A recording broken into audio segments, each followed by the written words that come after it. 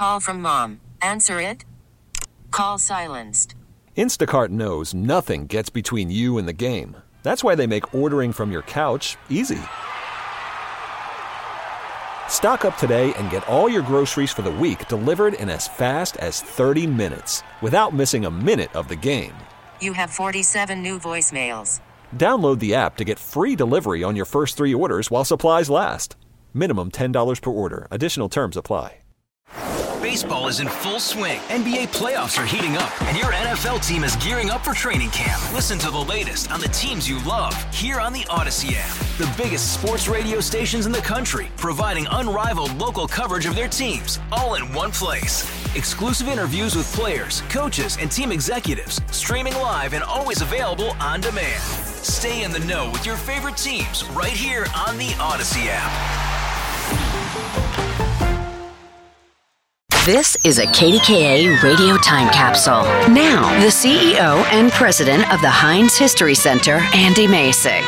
Pittsburgh track and field star Herb Douglas broke through the barriers of racial discrimination and prejudice to become an Olympic medalist and a successful businessman.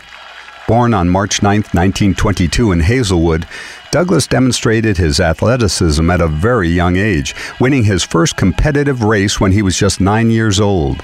As a teenager, Douglas idolized African-American track and field star Jesse Owens after he won 4 gold medals in the 1936 Olympics in Nazi Germany.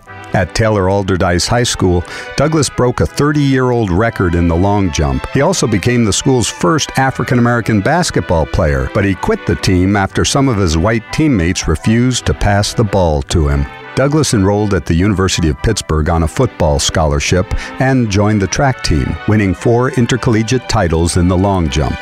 In 1948, Douglas followed in the footsteps of his hero, Jesse Owens, and qualified for the Summer Olympics in London.